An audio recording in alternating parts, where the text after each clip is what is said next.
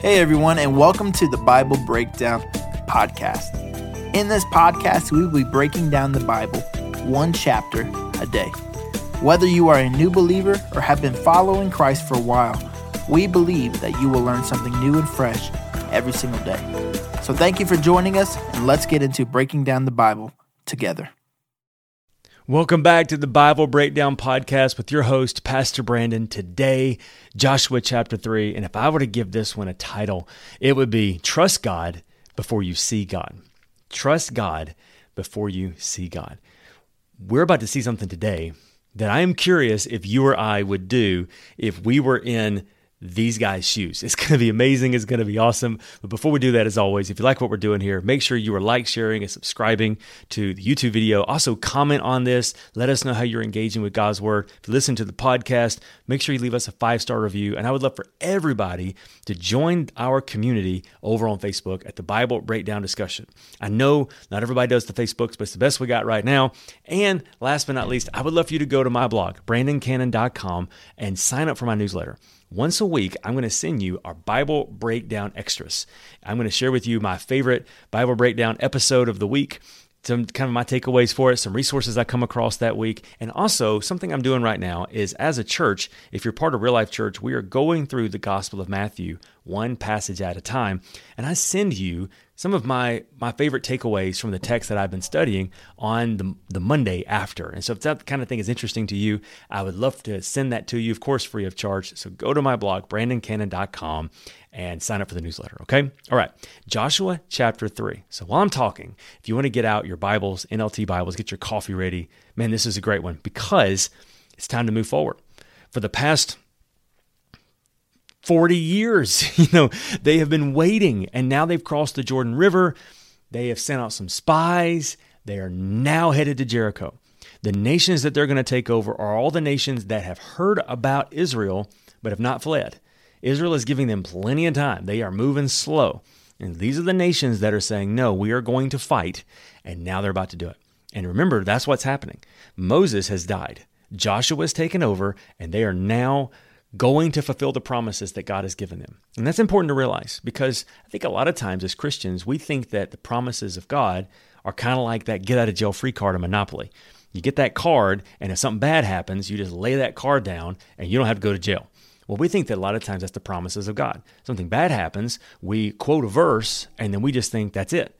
But we realize that the promises of God are God's open doors with God's help. Because we love the verse that says, I can do all things through Christ who gives me strength. But the verses before teach us the steps that we take. And then God adds his supernatural to our natural. I love how the Bible says that God will complete his work in us. But that's Romans 8:28. That all things work together to the good of those who love God, are called according to his purpose. But the first 28 verses teach us how he works that out in our life. So God's the one that does the supernatural.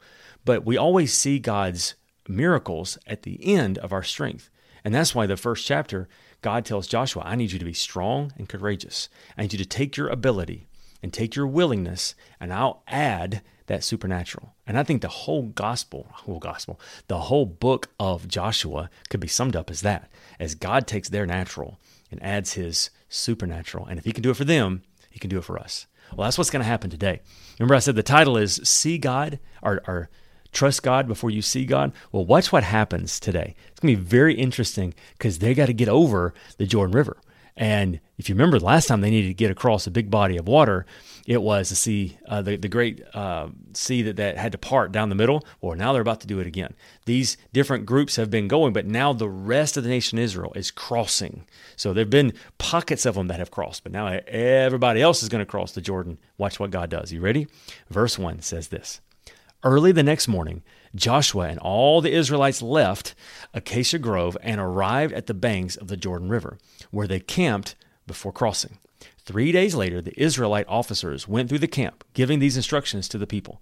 When you see the Levitical priest carrying the Ark of the Covenant of the Lord your God, move out from your positions and follow them.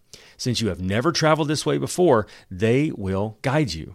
Stay a half mile behind them, keeping a clear distance between you and the ark, and make sure you don't come any closer. Now remember, The Ark of the Covenant was not itself holy. It was what was in it was holy. Now, they had anointed it, and it had become holy unto the Lord, but it was a representation of the presence of God. And so, other than God himself, there was nothing more holy than the Ark of the Covenant because it represented God's presence among the people. And so God was saying, I'm going to lead you because you've never been here before. And can I go ahead and say that? Anytime we want to trust God with something new in our life, we have to make sure he is leading us in every single thing we do. Verse 5 says this, Then Joshua told the people, Purify yourselves, for tomorrow the Lord will do great wonders among you.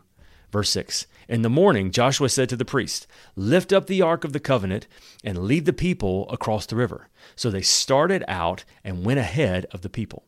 The Lord said to Joshua, Today I will begin to make you a great leader in the eyes of all the Israelites.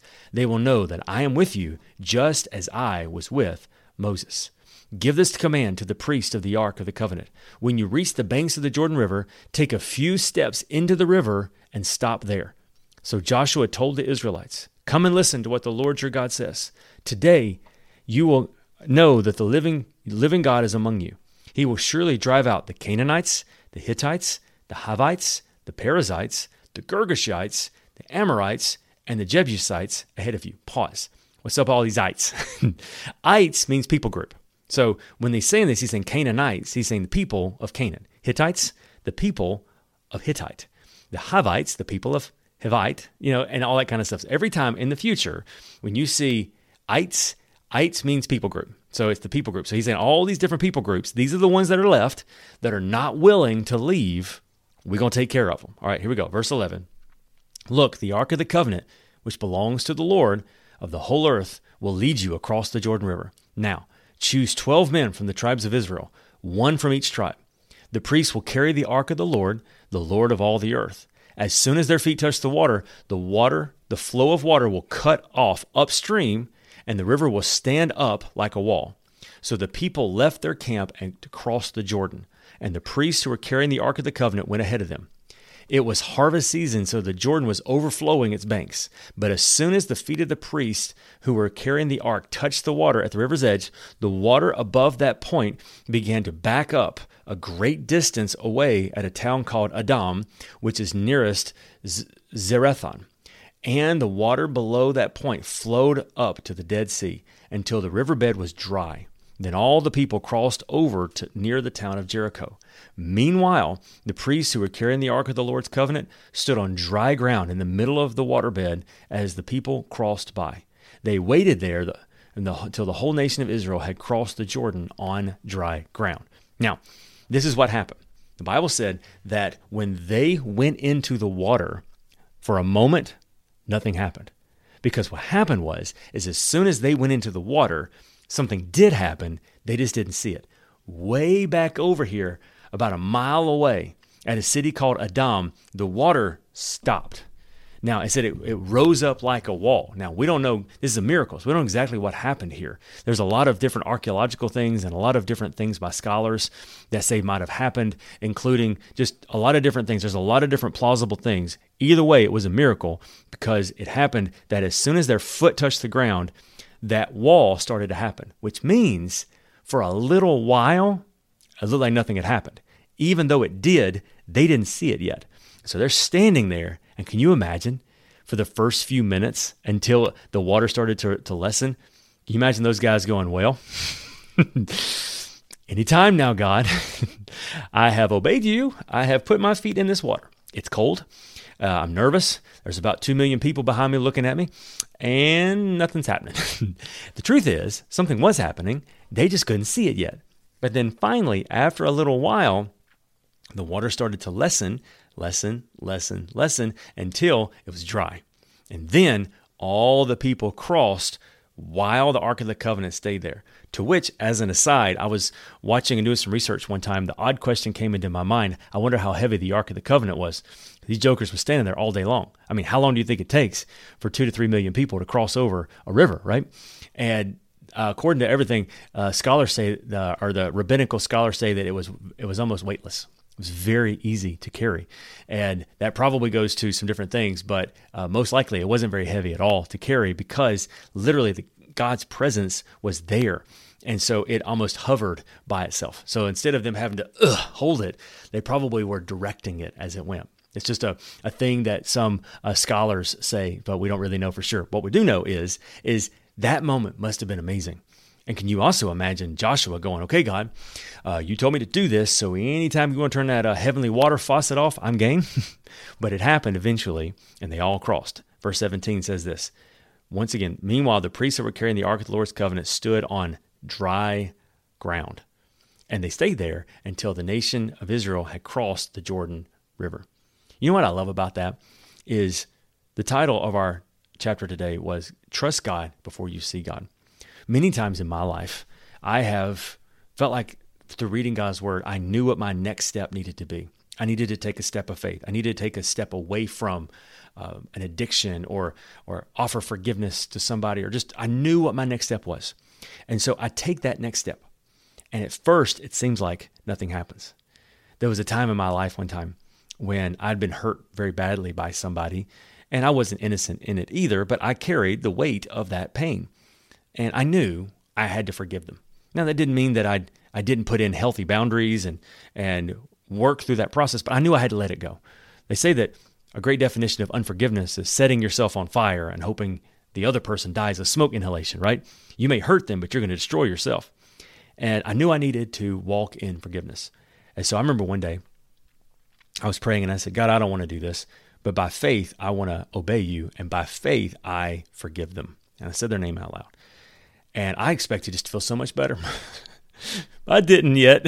It was a process. So the next day I did. The next day I said the same thing. The next thing I said the same thing. And I started to slowly feel like I was no longer there. The thought of them was no longer conquering my mind. I wasn't just obsessed with thinking about them all the time. Until one day, that particular person called me and they needed something from me.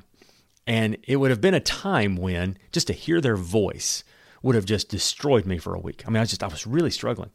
But God had so brought me on a process of forgiving them that when they called me on the phone, I recognized them. It didn't make me happy, but it no longer wrecked me. And it was that moment I realized, God, you have healed me. It was almost as if God had healed me way back there.